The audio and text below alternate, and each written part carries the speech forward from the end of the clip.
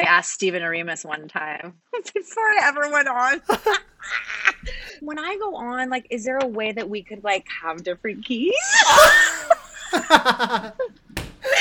He goes, no. And I was like, okay, gotcha. Oh my God. Cool, thank you. Literally. Oh my God. My name's Quincy, My name's Kevin, and this is Sentimental Men.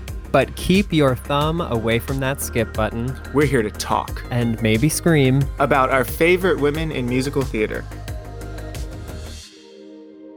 Summer lovin', hand me a blast. Hey, summer lovin'. Who's your dream cast? Oh, cute. Oh my gosh, welcome to Summer with Scent Men. We're back. We are back. Our highly anticipated return to your podcast feeds.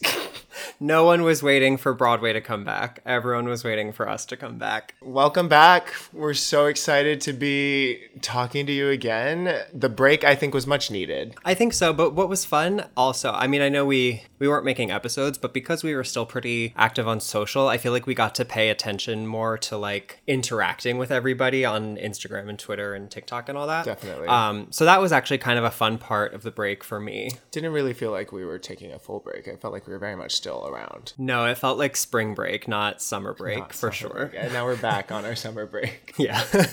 And today we are really starting with a splash. Welcome back. We're diving in. We're cannonballing. None of this toe first.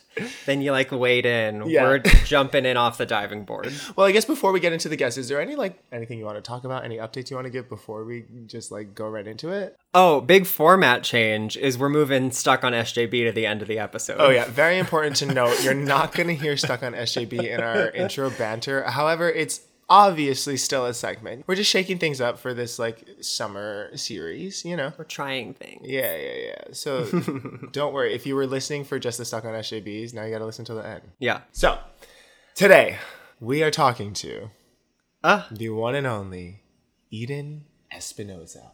Yes, we are. I cannot believe. And Kevin, as with every long resume, I would love for you to run us through it.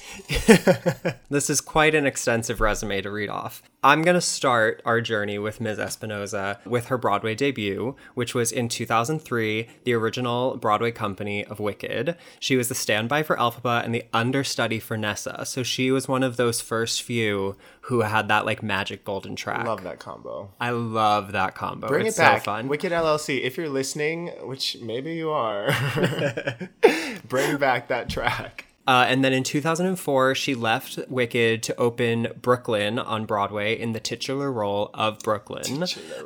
The titular role of Brooklyn. Then in 2005, we have to ask her about, because on her Wikipedia page, it says that in 2005, she was a temporary replacement for Stephanie J on the First National, which like has not been a part of that narrative for us up until now. Yes. But I'm curious. So we're going to ask her about that. I also think it's funny that this podcast has really turned into just piecing together the storyline of the First National Tour opening. Yeah.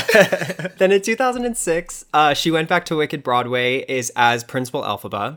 Then in 2007, opened the Wicked LA company with Megan Hilty, one of our faves. Worth noting that during that contract, she sang and performed like as herself, I'm Not That Girl and Defying Gravity on Ugly Betty. I still remember that shot of like her and Megan Hilty, I think like looking up in the wings or something, because something was... And Megan Hilty says, holy crap. Yeah. Because Ugly Betty had like accidentally somehow gotten on the levitator. And that was so exciting for me as a kid, because I was like, oh my God, professional like footage of Wicked.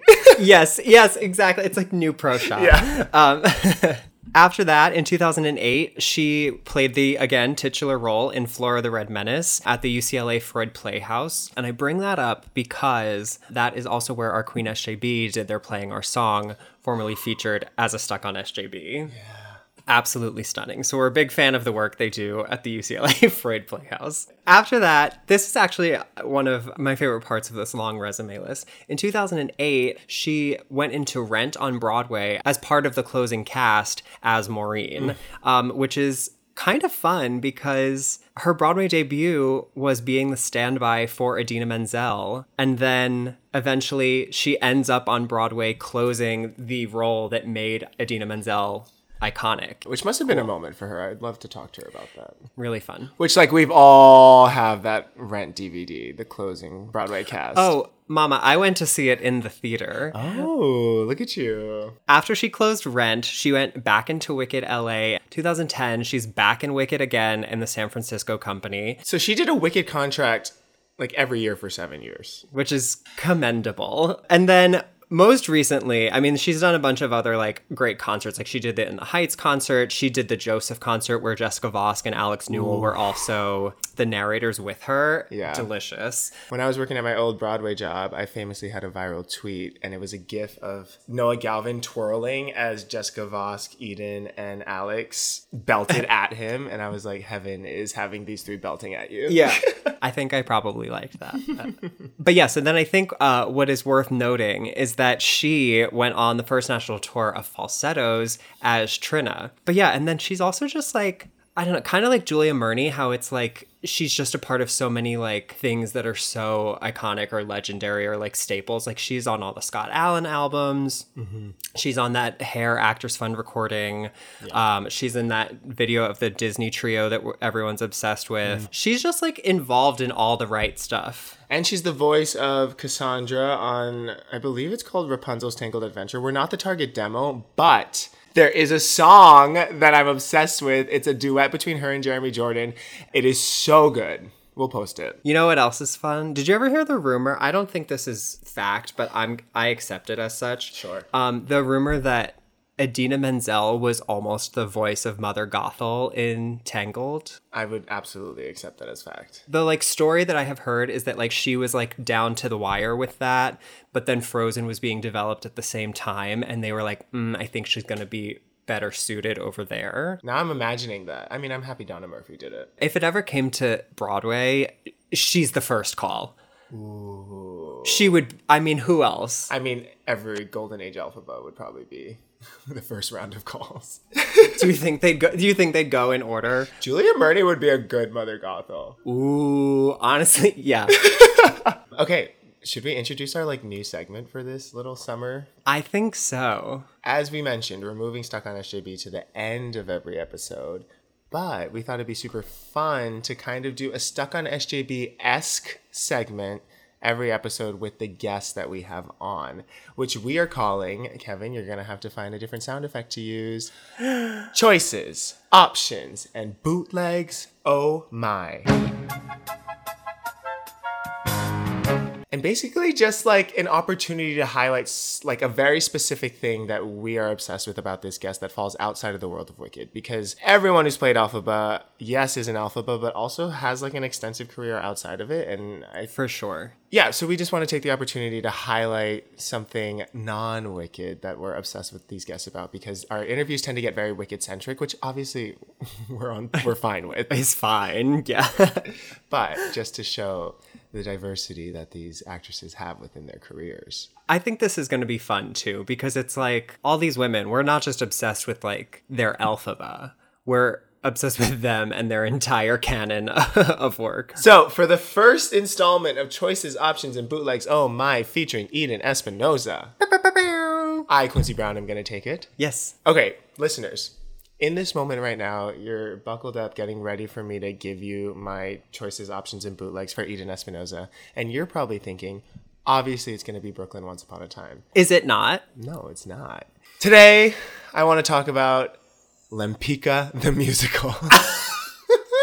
Which I'm going to be upfront and say, I don't know much about the plot. I don't know much about the source material.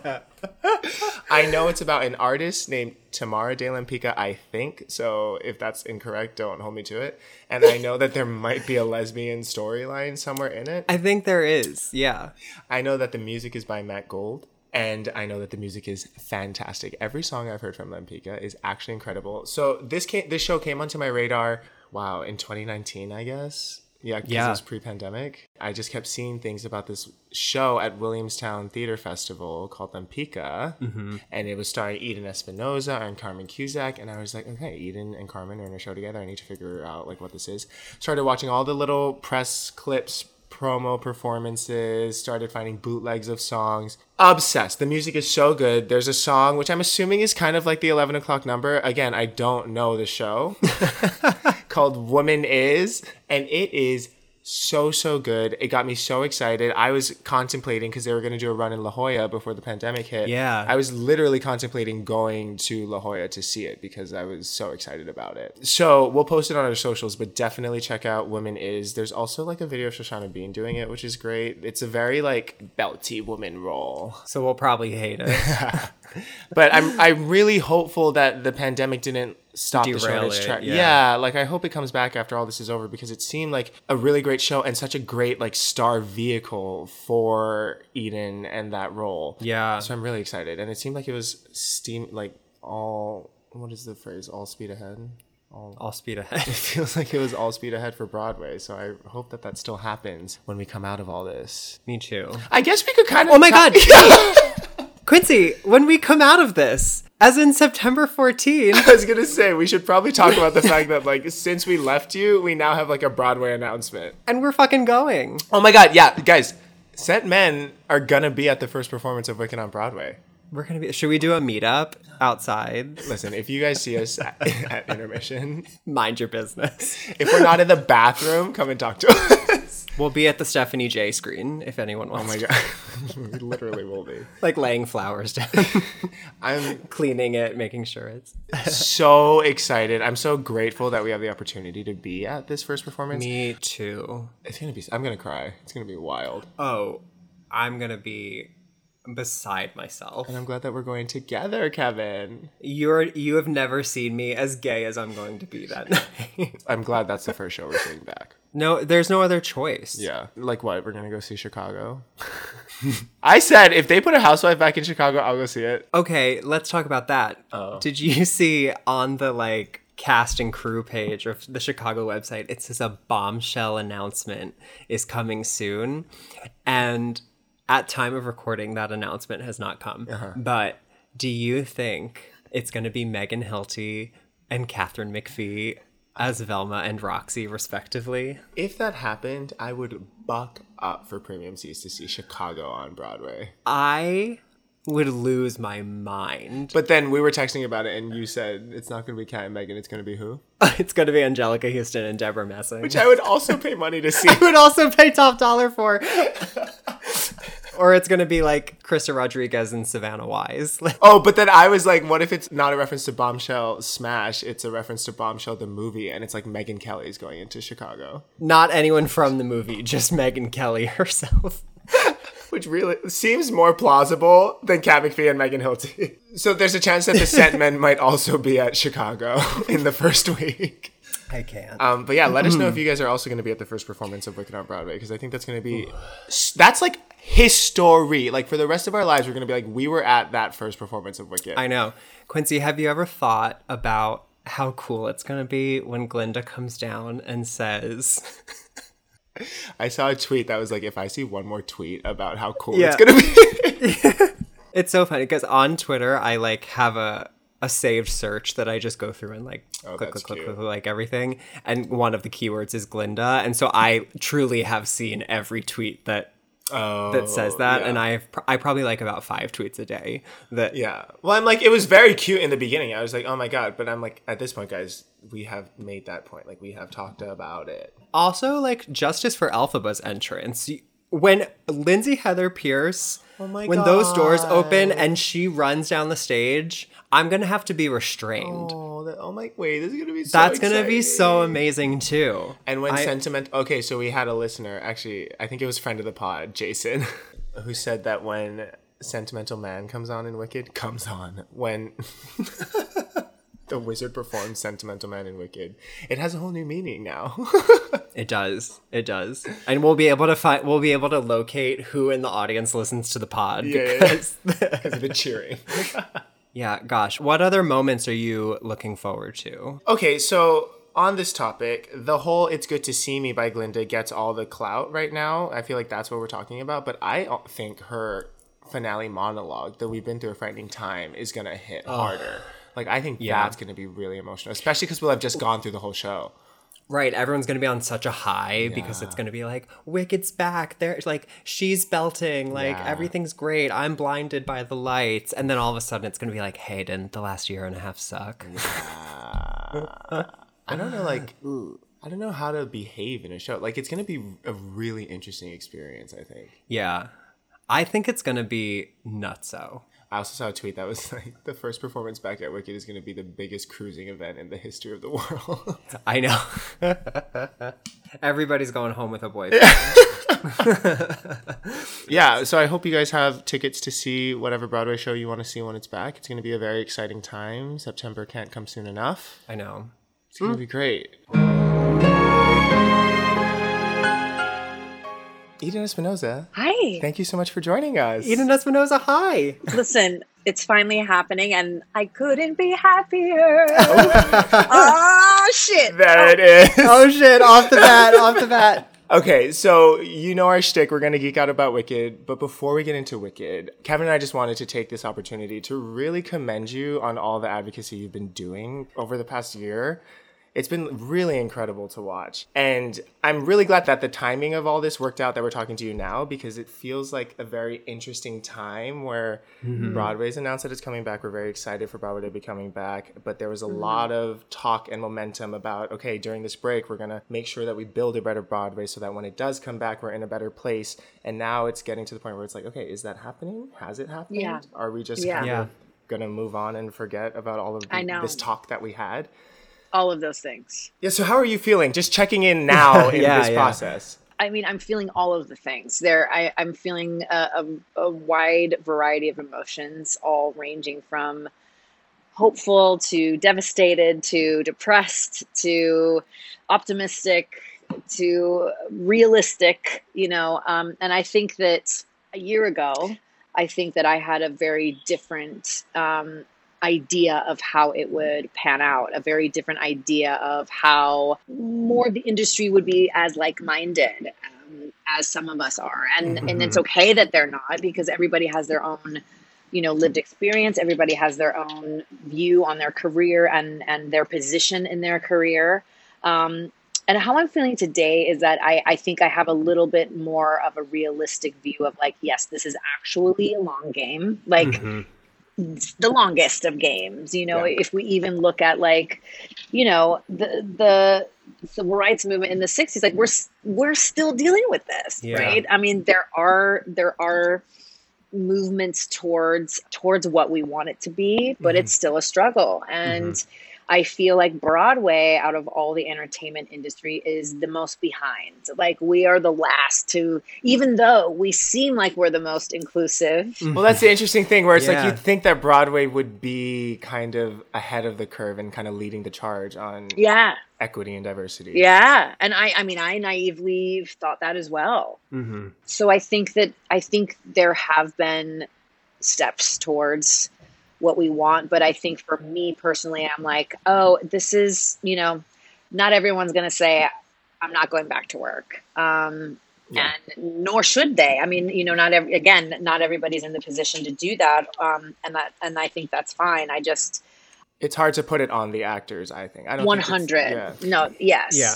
I think most of all, I want people to realize their power. I want that narrative out of everything to change the most. Of course, like equity. Yes, I want everyone to be treated fairly and safely and equally. But I think a lot of that comes with the actor having agency and knowing that, like, knowing your worth and knowing, no, my career won't be ruined if I say no to this abuse, or if I say no to this person taking advantage of me. And so, like, less of the mindset of like, well, this is the business and this is how it is, and I signed up for it. Like, my viewpoint on that has really changed. Of like, no, I wouldn't willingly sign up for that. And so I'm not going to. I've made it through a year and a half without like setting foot on a stage, and I've actually thrived in many areas of my life that I don't think I would have otherwise. And so I want people to have that sort of revelation, if anything. And how does this kind of viewing your career moving forward, how has that kind of perspective shifted after this year? In a huge way. This is going to sound harsher than I mean it. It's not that I don't care. It's just that there are bigger things. Totally. You know, Yeah. I had a residency that I had started and didn't get to finish when the pandemic hit. And so I did my first live show a couple weeks ago back at the Green Room 42. I was sitting with my guitar player and I was like, I'm really noticing that I don't feel anxious and I don't feel like, oh God, I hope I can make it through the show without having sung after a year and a half. And he was like, yeah, because there's bigger things. And I was like, you're absolutely right. Yeah. This should be for me. This should be for enjoyment. This should be for joy. Very rad. Yeah. And so that's a beautiful thing. Yeah. And I think that speaks to, I mean, I've been kind of feeling like this pull in each direction where it's like, we need Broadway back. We need theater back. We need sitting in a room and storytelling back. But there's all this other work that needs to be done. And I think that theater people specifically, we're the kind of artists that it's like we are about community. You know what I mean? So it's like, as much as we want to protect our own community,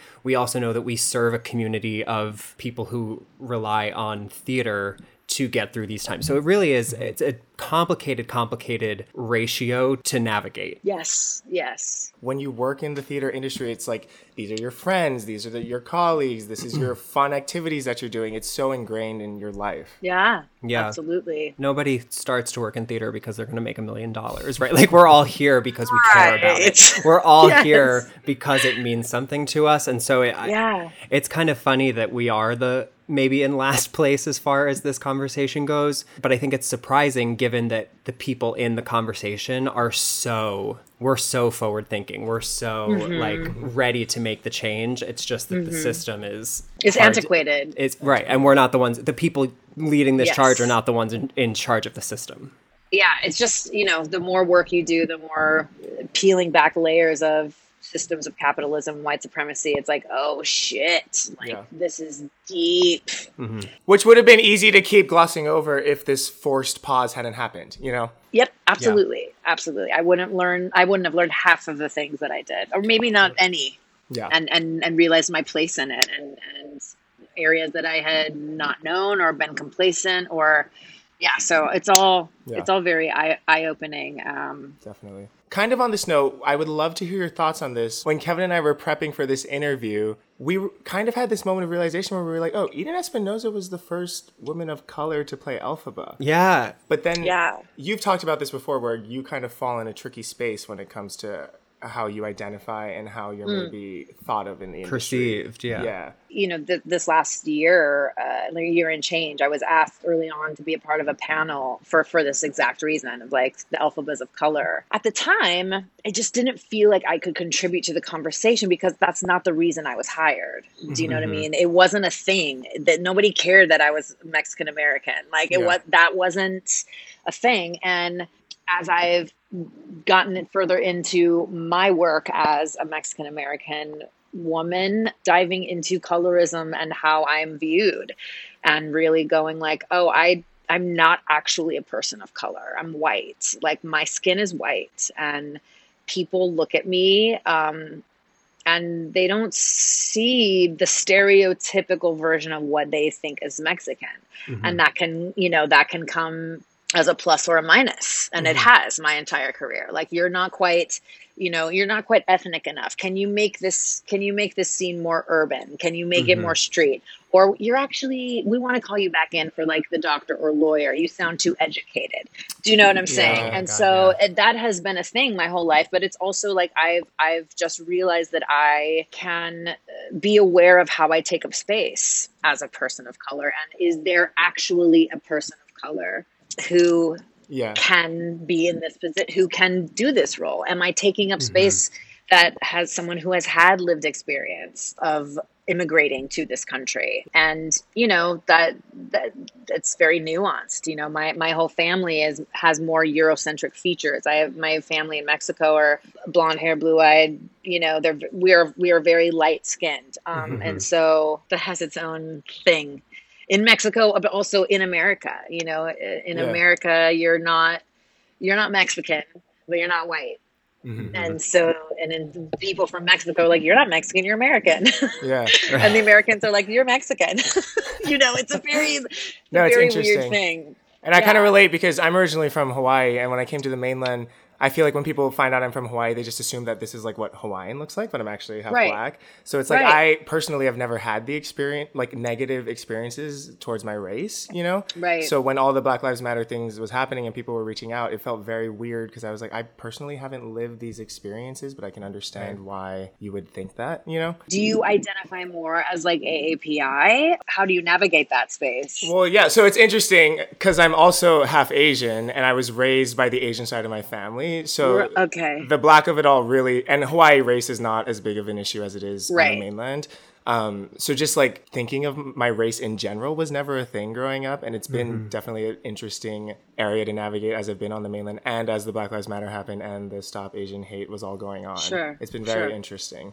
Yeah. Well, so to bring it back to your question, technically, yes, I am the first. Technically, I am the first, like, non-white. I mean, you know what I'm saying. Yeah. This was like a really great conversation. I feel great about this. This is great. We're back for season 2. Then we'll start to talk about the green in a minute. I know. Okay? So the other skin color. Yeah. So switching gears to Wicked, we like to start every interview with, when did Wicked the musical first enter your life? So Stephanie and I are both from Orange County, California. Yes, the Orange County Alphabas, a sub-sorority. Yes, it kind of is. We both, worked at Disney and did a lot of regional theater. So I definitely knew she was like superstar of like regional theater. Was she like the it girl? Yes. Really? 100. Like she was it. And so we knew each other and I like looked up to her. And so there were not rumors, but like we all knew that she was part of developing this like new story called Wicked. And, it's like and then like some, people started talking about the book and this musical. So I had moved to New York around the same time that Stephanie had. Okay. And I moved to New York because I auditioned for the Workshop of Brooklyn. And that's what took me to New York. I did the Workshop of Brooklyn. 2 weeks later, I moved. And you auditioned from California? For Brooklyn, yes. Gotcha. Yes, yeah. They had sessions in New York. And I had made it to the very end from LA for several tours cast by Dave Clemens. What were the tours? Well, one was Dracula. Oh, yeah. Was real close to getting that one. And there was this other like thing called Lord of the Light or something. Like it was a random like rock symphony type thing. I was on his radar, so he would call me in for things. And so he said, we're coming into LA. We've seen people in New York. They haven't quite found what they were looking for. And I think you should be seen for this workshop of a new show. And I didn't even know what a workshop was. Like I had to ask I was working at Universal Studios at the time. And a lot of people in LA had like done Broadway and then like don't like living in New York. So they like go back to LA. Mm-hmm. So a lot of my friends were older and had done Broadway and tours and everything. So I was like, guys, like, what's this workshop? Like, should I do it? They're like, yes, you're doing it. Like, audition. So Brooklyn was in their out of town tryout in Denver at the same time that Wicked was out of town in San Francisco. Okay. Now, mind you, I had auditioned for Nessa Rose for the original company for like you did. And then so Brooklyn went to Denver, Wicked was in San Francisco, and I got a call from Stephanie Block, who said to me, I have been cast in a musical called Boy from Oz, opposite Hugh Jackman. So I am no longer going to continue with Wicked, and you should tell your agent that you want to go in as the understudy. Wow. And so I did. I told them what she had said, and then I got an audition. They gave me the Fallen House scene, which is the like fight scene with Glinda, and then and Defying Gravity. And she came over to our apartment, which there was 5 of us living in an apartment. We all knew each other from Orange County, right? So Stephanie would come over a lot. And she came over and she sang Defying Gravity a cappella for me in a tape recorder, y'all. Tape recorder. This is the dating myself right now. and coached me on it. Wow. Told me what the setup of the scene was. Does Shoshana Bean have a similar story of Stephanie Block singing that to her? She does on like I'm a not street sure. corner or something. Oh, I didn't know that. It's like the first time that Shoshana was going in, and she Mm-hmm. called Stephanie and left a voicemail like, hey, can you like tell me how the song goes or whatever. And Stephanie like called her back from like 72nd and Broadway and like sang it full out onto her voicemail. See, these are the stories that wouldn't happen anymore. You know what I mean? Right. And then I went in, and then they gave me the option to be in the ensemble and be the cover or be the standby. I still had Brooklyn on the brain. So I was like, I want that to be my like technical Broadway debut. So I was like, Sure. I want to be the standby. And as like leading lady in a Broadway Yeah. show. Right. yeah, and yeah. having like crafted it and yeah. Yeah. So I was like, I'll be the standby and I'll just like hang out. So, you know, there was no rigmarole like they have to do now of like singing it a million times. Like Right. I had my first audition, which I sang Meadowlark. Wow. And my callback was Defying Gravity and the Fallen House scene, and they asked me to wear a black dress. Yeah. So you sang a Belty Stephen Schwartz song for your Wicked audition.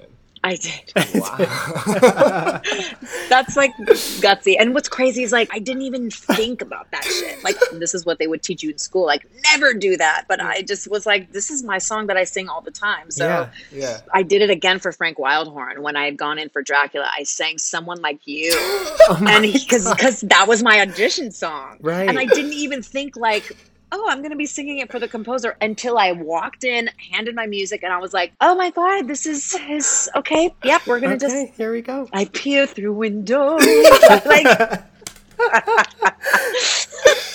So wait, when Wicked, because you had obviously known of Rent at this point in time when Wicked was happening. oh yeah. Yeah, of course. Yeah. Yeah. So 100%. what was kind of the buzz when you're going in for Wicked and you know Idina Menzel is now starring in it? What were the feelings then? Well, I mean, I was gagged. Yeah. All I wanted to do was be Maureen. I looked up to Idina so much. And beyond that, I didn't really think much of it. It hadn't opened, you know? Yeah. So Right, like, right. we didn't know what it was. It wasn't this huge thing yet. Yeah, it hadn't opened. You know, we had heard rumblings of stuff from San Francisco, Yeah. but like not really anything. And then they called me in early. So they were like, can you just come in and hang out, basically?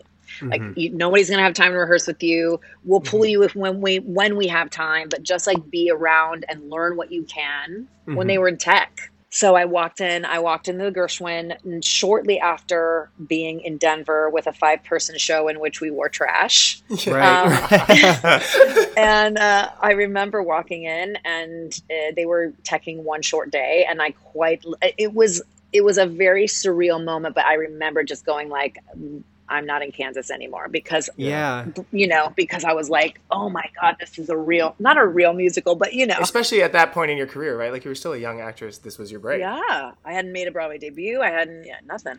So then what is it like for you then, like as a standby, kind of not an invisible member of the company, as an offstage member of the company, let's say, And the first standby. and the first standby, to go through this wild opening where the show became this like huge thing? Like, did you feel any ownership of the show at that point, or No, it was very much like on the outside, always looking in, but it very much was waving through window. Because Was there a Glinda standby at the time? There wasn't, right? no, there wasn't. added later? Yeah. Gotcha. Yeah, they couldn't find somebody. And then Laura Bell came along. Yeah, it was very surreal just because like you weren't involved in things. And so it was very voyeuristic because like Sure. even when they would have like pull, you know, members of a scene aside in like the rotunda to rehearse something, then I would just be there like watching and taking notes. So, but it's like, I don't know anybody here. I feel very intrusive a little bit. But then randomly, like I'd be sitting in the house and Norbert would come and be like, hey, do you want to go run lines? And I'd be like, Oh, yeah. nice. Or, you know, one of the assistant stage managers would pull me and run lines with me, or Aremus would pull me and learn some music. Yeah, it is a weird thing because I had a ticket for every preview to learn. That's how I learned the show, basically. So you did know all the inside stuff, but you were definitely on the outside. Yeah. Yeah. Yeah. So watching the show and learning the show, before you did it the first time, what was like the biggest stressor about going on for Alpha? I think for me it was the stamina of just like the ins and outs, because I knew one side of it, meaning like I knew what I saw from the audience and what I could jot down. But the other side, like the quick changes and the patterns, and there were also certain things that Idina's dresser would pull me aside and tell me, you know, she was like, for Defying Gravity, like practice from this point on with your feet together, because you had to stand. So you had to stand on the levitator, or, you know, you might want to like run a stairwell up and down, you know, just to like know that like you have a fucking run around before you're singing Fiera, or, you know, or even Defying Gravity. So things like that. I think it was those types of things. I went on for Nessa with one rehearsal. I made my Broadway debut as Nessa. And one rehearsal? Yeah. Wow. Because they already had an understudy who had gone on in San Francisco, Christy Candler. Right. And so they're like, don't worry about Nessa right now. Just focus on Elphaba. And were you focusing on Nessa at all during the rehearsal? No, not at all. Until one day they're like, okay, which of course at that point I knew the vocal, you know, and the lines, but like, and then I had one understudy rehearsal on Thursday, and that Saturday matinee I went on for my first time. I imagine the blocking is probably difficult with Nessa. Yes. I mean, a wheelchair on a rigged stage is, it takes a lot. God bless those triceps. Okay, wait, so you're standing by. What's happening with Brooklyn is it still happening? Are you still like... Yeah, there was back and forth because a lot of our creative team was also involved in Taboo. Oh, yeah. They were going to try to get us in that season, but then Taboo went.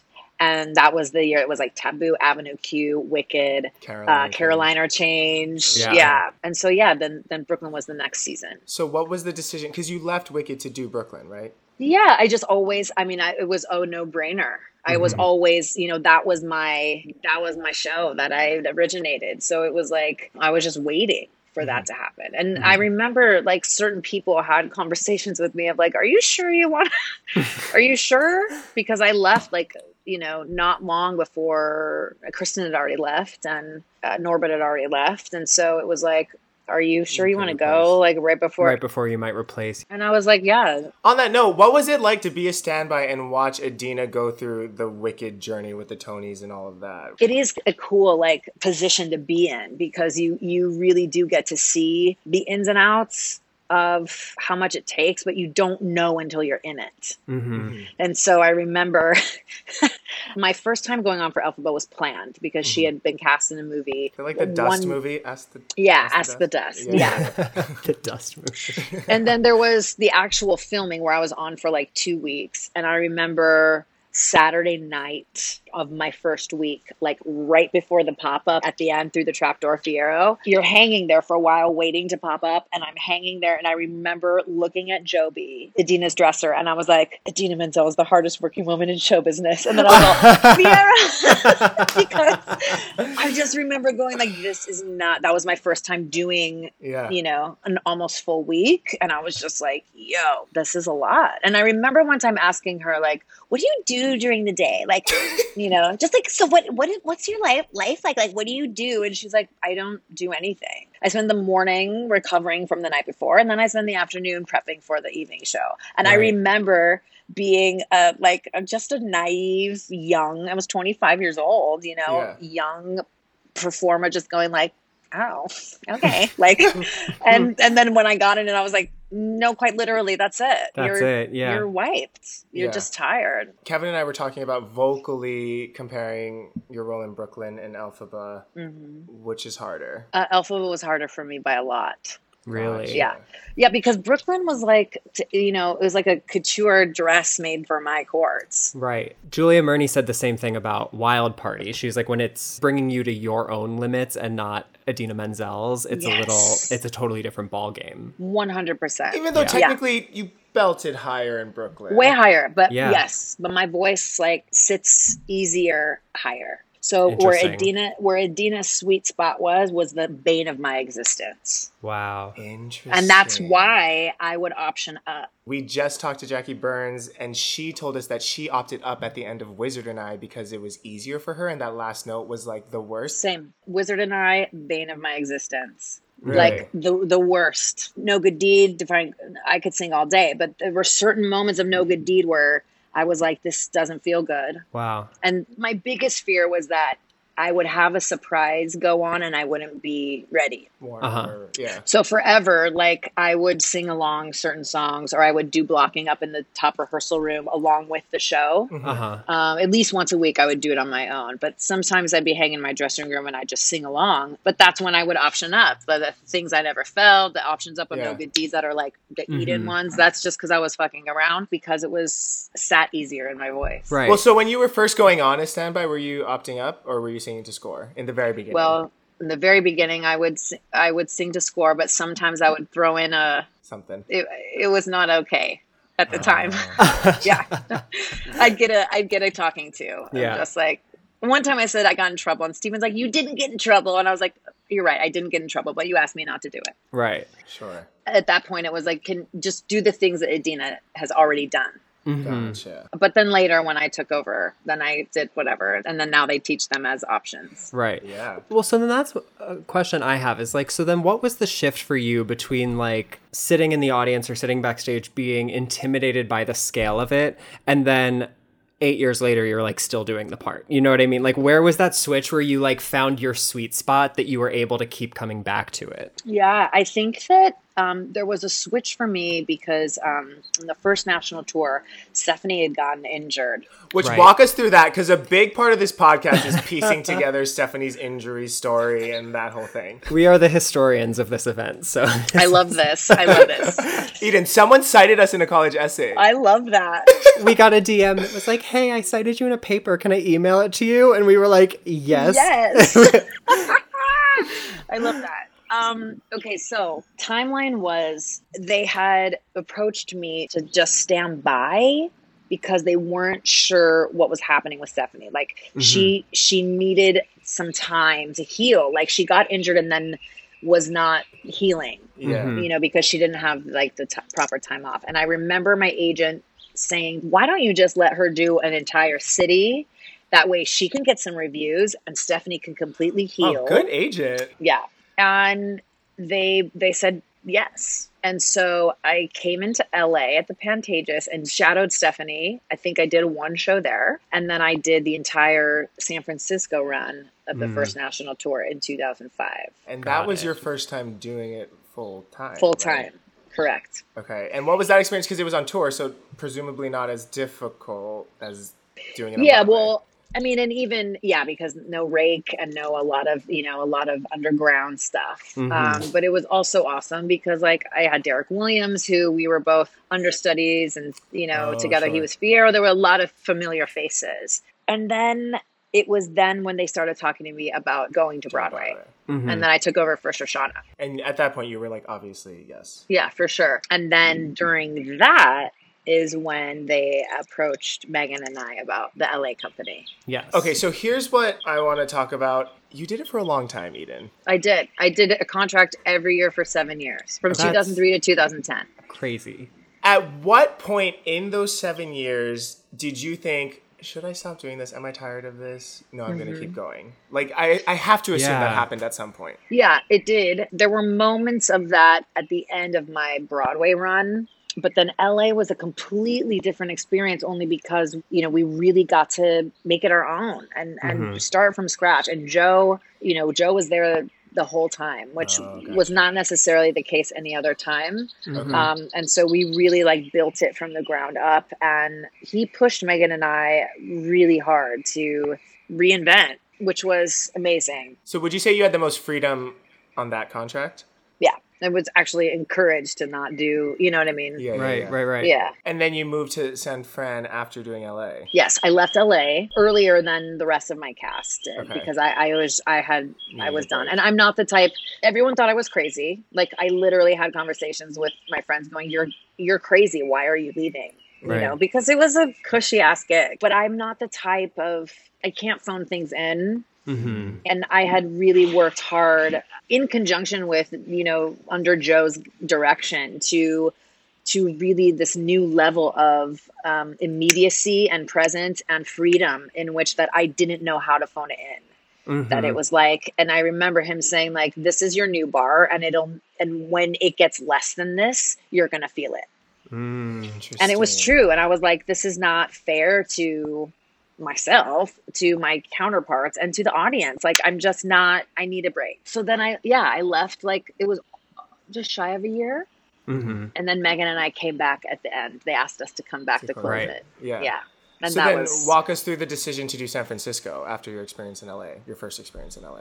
That was purely, I was about to get married, and it was a limited engagement. You know, it was like, it's this amount of time. Do you want to come back? And I was like, if the check clears. I was like, okay. And that was really the clincher of, I'm done. Close the book. Yeah. Gotcha. What was awesome about it, though, was like Kendra, it was with Kendra, a cast bomb, who we had done it 5 years prior. On the tour, right? On the tour. Yeah. Right. And so it was really cool to revisit that with her in the same city, in the same theater, 5 years apart. And it was also kind of cool because we were around the same age. And sometimes you can get like, you know, if it wasn't Megan, as the years went on, there was a gap in age. Sure. Younger. Yeah. And so when I had somebody that was like my true peer, it was just like a different experience. And so I'm glad that I got to have that moment with Kendra, that bookend moment with her, for sure. Yeah. So of all the contracts you did over the years, what do you hold most special in your heart? I'd say LA. Yeah. Yeah, Gotcha. LA was really like mine, meaning like that was my Elphaba. That was my hometown. True, and you got to originate it. Yeah. So we have this kind of, I don't know if it's a theory, it's just like an idea that every Elphaba resonates with one of the big three songs the most. Okay. So Wizard and I, Defying Gravity, No Good Deed, Elphaba. Of the three, we already know you don't like The Wizard and I. Here's what's crazy. I actually really love the sentiment of the song. It's just vocally, it's not my fave. Yeah. Which everyone has said. Everyone's like, Wizard and I is like the worst thing to start a show with. I can't believe we have to do It is right out the gate. So of the is. three, which would you say you resonate with the most? No Good Deed. Do you feel like vocally that fits you the best, or is it that that's like an easy place for you to go emotionally? Like what draws you there? I like where it is in the arc of the character. I also like, you know, I have moments for Defying Gravity with this as well, but it's like I like the places that I got to with Joe's permission, I guess. You know, like he really pushed me to unleash the beast. Yeah. The like anger and the manic and the like the shit that like drove her, that made her the Wicked Witch. Yeah. Right. As misunderstood as she was. Like, and that moment I love that she fucking owns it, you know, and it's like fine. From a fan perspective, it really feels like the Eden Espinosa No Good Deed is kind of like the bar that now all the other Elphabas work around and try to channel and center themselves around. Thank you for saying that. I appreciate it. It's also just a fun to play that dichotomy of like the torture of like, what have I done and how can I fix it? And, you know, all these people who have, you know, Dr. Dillman and Nessa, and, you know, I'm just like, I keep trying so hard and it's not working out. So before we go, It went by so fast. we have to talk about Lempicka, Eden. Let's talk about it. What do you want to talk about? Quincy is obsessed with Lempicka. And here's the thing. Did you see it? No, so no. Okay. You know what? Listen, it makes me happy that people are obsessed already when like there's been nothing. Like That's what I'm saying, though. Don't know the plot. I know that it's about like the artist. I know that there's perhaps a lesbian storyline. I don't know. All I know is that Women is gonna change Broadway if and when it's ever performed live. So, like, what can you tell us about Lempicka? Is it coming back? we hope so. Yeah. I hope so. Lempicka is it's a beautifully nuanced, deep, complicated, sweeping. What kind of musical would you compare it to? Because I'm really trying to get a sense for like the tone of it. Okay, so if I could take the epicness of a Les Mis and make it like more contemporary in like a Wicked sense, Right. But even like there's like track elements to certain songs that come in because it was right in the turning of things artistically when people started like the Art Deco Renaissance, when people started painting more like skyscrapers and metal and machines. So there's a lot of cool track elements that are involved in the music as well. Gotcha. That's what can't wait. it is, very epic and sweeping, but it's contemporary. Wow. Gotcha. Oh, I can't wait to see it. I hope. I'm like, this is going to be Eden Espinosa's Tony. Listen, 2020 was supposed to be the year of Lempicka, and I was ready. so was I, Quincy. So was I. But everything happens as it should, and I don't know. I know that because the story is so involved. Her life was so many things happened to her. That there have been a lot of rewrites and a lot of over the years, and even during the pandemic. So they're still fine tuning and working, and it's also just figuring out what's the right move now. What's the right? Do we still go to La Jolla? Do we not? And Rachel has just continued to rise in her career, so it's also figuring that out, and so we'll see. I have faith that it'll turn out the way it's supposed to, and but it's also tricky because it's not a commercial piece. It's people don't know who this woman is, and so that's the tricky part of it as well. So it feels like a really special show, and it feels like if it's marketed correctly, it could really be it. I agree. Yeah, I agree. It's about that puzzle, though. We got to figure out that puzzle. Definitely. But yeah, thank you for being excited. I'm excited too. So excited. There's a lot of good shit in there that I'm excited to share. So yeah, definitely. Well, we can't wait. Where can people find you online, Eden? I'm at Eden Espinosa on all the things. Ooh, on Instagram, on Twitter, EdenEspinosa.com. Amazing. Awesome. Slide into my DMs. Yeah. Thank you so much for joining us. This Thanks has for been so having great. me. It went by so fast. I know. Ooh, Kevin, it feels good to be back. It feels right. You know what I mean? It's like I was missing a piece of myself, and now I have that piece back, and that piece is talking to Elphaba. And listen, I was a little worried. I was like, are we still going to have our je ne sais quoi about us after all this time off? Yes. But I think we did. Quincy, I was full on Norma Desmond. I don't know why I'm frightened. I know my way around here. The cardboard scenes, the painted trees. But Quincy, the sounds it was as if we had never said goodbye. We fell right back in. I was real proud of how we did. Yeah, it was really fun, really fresh. It was nice to talk to you in this way again. I feel like I miss communicating with you in our sticky way that we do on the podcast. We were being too real for too long. Yeah. I like my friendships with a glossy, laminated, artificial personality. Also, Quincy, pretty freaking cool that we're coming back with Eden Espinosa. Yeah, and cool that she agreed to come on. Again, always shocked by the people that agreed to talk to us. I keep worrying that we're going to not get any new stuff to talk about. You know what I mean? I keep worrying that we're going to hit this wall where everyone's telling the same story. Yeah. Hasn't happened. Listen, no Elphaba journey is the same. Like fingerprints. Put that on a t-shirt. The fingerprints of the handprint on my heart. There's a really cool visual in there, a fingerprint, and it's everyone's Elphaba journey. I don't know. But the fingerprint is a yellow brick road. Oh, bitch. Wow. Did I just invent the t-shirt? Something I thought was super interesting that I did not know prior to this is that Eden originally went in for out-of-town Nessa, OG Nessa OG Rose. Nessa. Okay, Quincy, this was the thing I wanted to talk about. Because then I got to thinking, I wonder if Eden Espinosa is the root of the Elphaba Standby Nessa Understudy track. I wonder if that track came into existence because they were like, hey, two birds, one stone. No, that is super interesting and probably accurate. We need to definitively find out how many Elphaba Nessas there were. That also made me think, though, if Eden originally went in for Nessa Rose, do you think that mentally then she was like, okay, if I'm going to be in the show, it's going to be Nessa Rose? So then when she gets the call from SJB saying this standby position is going to be open, do you think she was like, well, can I do Elphaba? If I'm Eden Espinosa and I know that this role is, that Stephanie's working on this role, I'm probably thinking, I can do what she does. so I can probably do this role.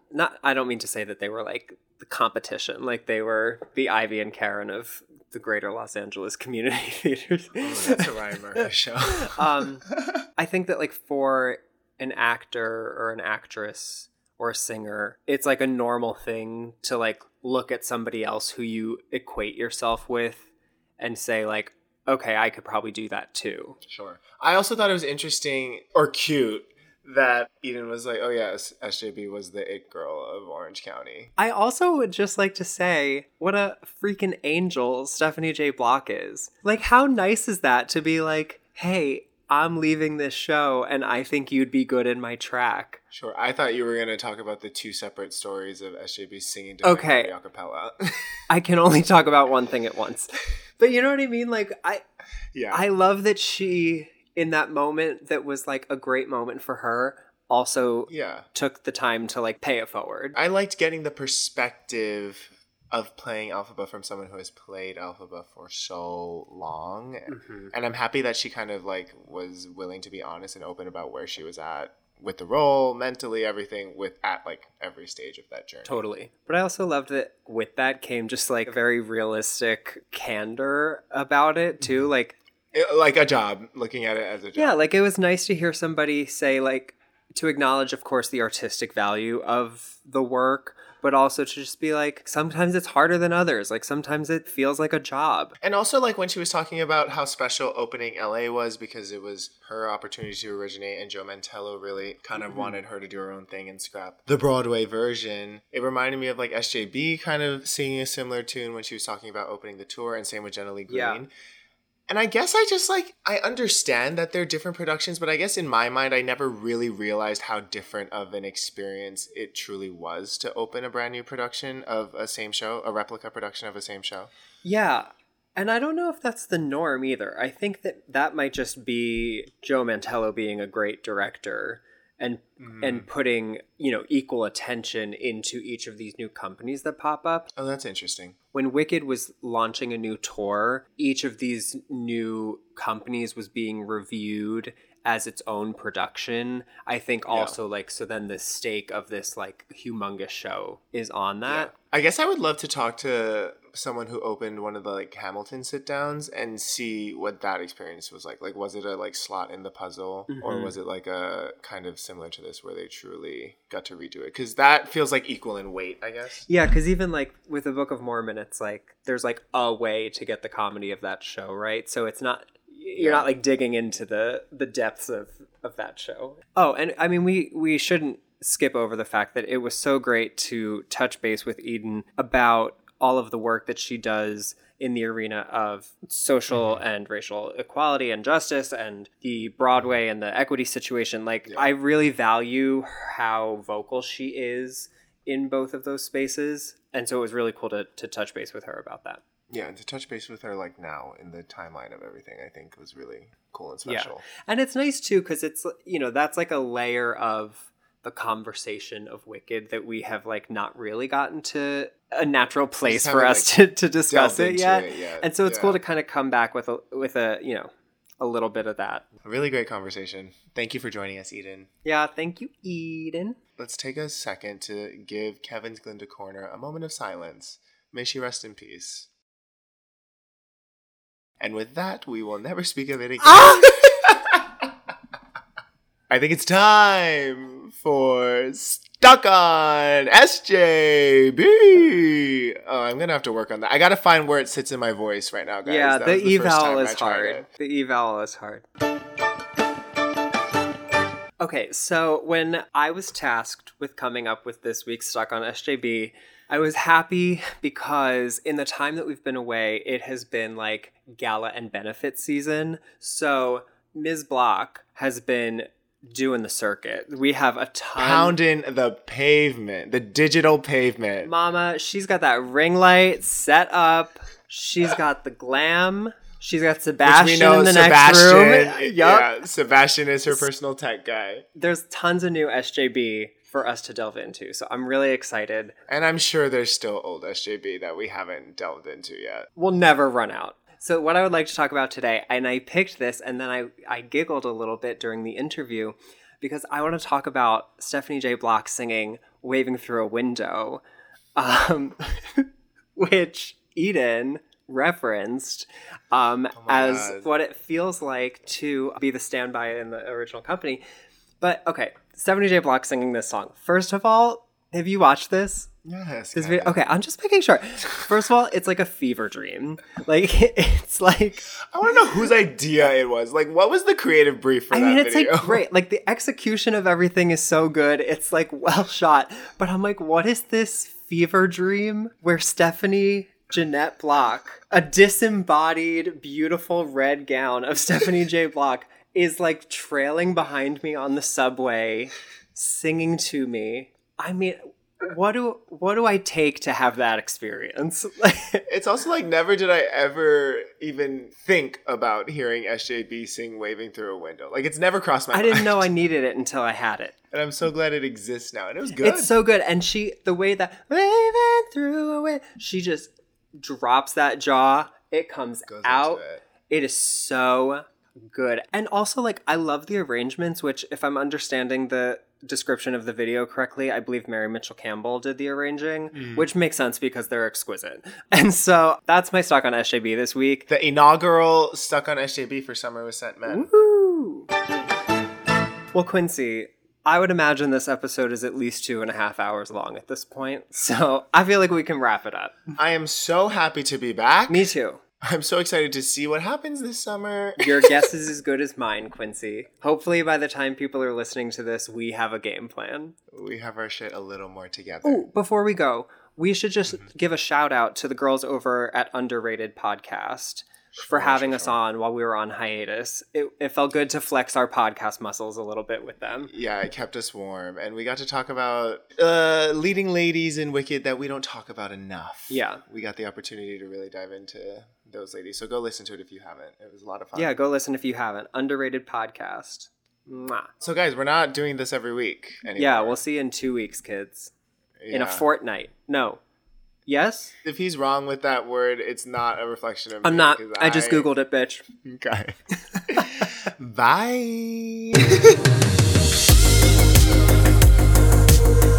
You've been listening to Sentimental Men. This episode was produced, edited, and hosted by Quincy Brown and Kevin Bianchi. Thanks to Julie DiMarzo for our thrillifying artwork. And thanks to you for tuning in. You can reach us at sentimentalmenpod@gmail.com. Or on Instagram, Twitter, and TikTok at SentMenPod. That's SentMenPod. Till next time, I'm Quincy. And I'm Kevin. Isn't it called Cloaked? First of all, cloaked is not a word, Kevin. Cloaked. The Rapunzel show is called Rapunzel's Tangled Adventure, I'm pretty positive. And cloaked, I don't think is a real word. Like to cloak is a verb. I understand what a cloak is. No, I'm not using it like a noun. Gay typing. You're correct. Yeah, I know I'm correct. All right, well, it doesn't sound right.